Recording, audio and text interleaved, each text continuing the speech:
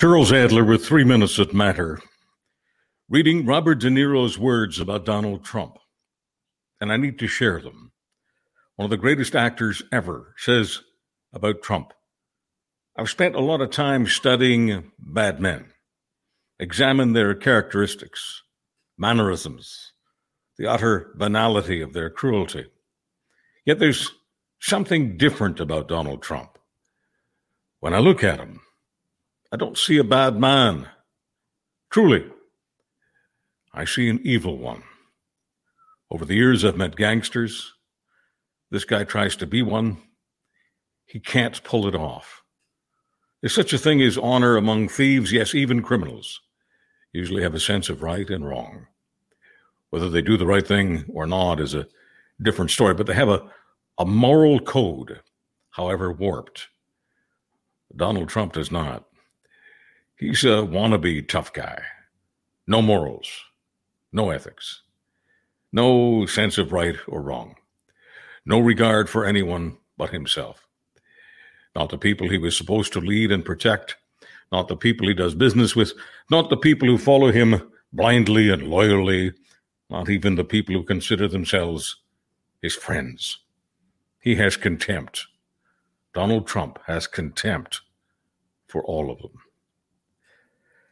Confirmed now by the Ministry of Defense in Israel, Israeli children, we don't yet know precisely how many, were handcuffed, tortured, and then slaughtered. Some burned alive by Hamas terrorists. Question: what does one even say to a father who finds his 8-year-old daughter murdered by Hamas and says he is relieved to know she wasn't taken hostage by Hamas to Gaza? That's how 8-year-old Emily's dad feels about having lost her to terrorism. For the last few years, I have focused on how so many on the right have polluted their minds, lost their way. Little did I know that one day Hamas would be burning and beheading Jewish children. Many on the left choose not to respond with empathy and or indignation. They prefer anti-Semitism. I don't have to tell them who they are. Then there are the enablers of Hamas terrorism, Hamas propaganda, enablers like the leader of CUPE Ontario.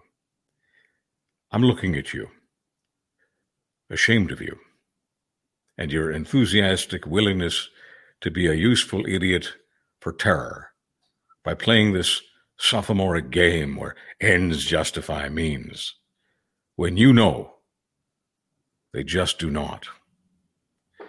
Germany's Chancellor Olaf Scholz says, and I'm quoting, "At this moment there is only one place for Germany.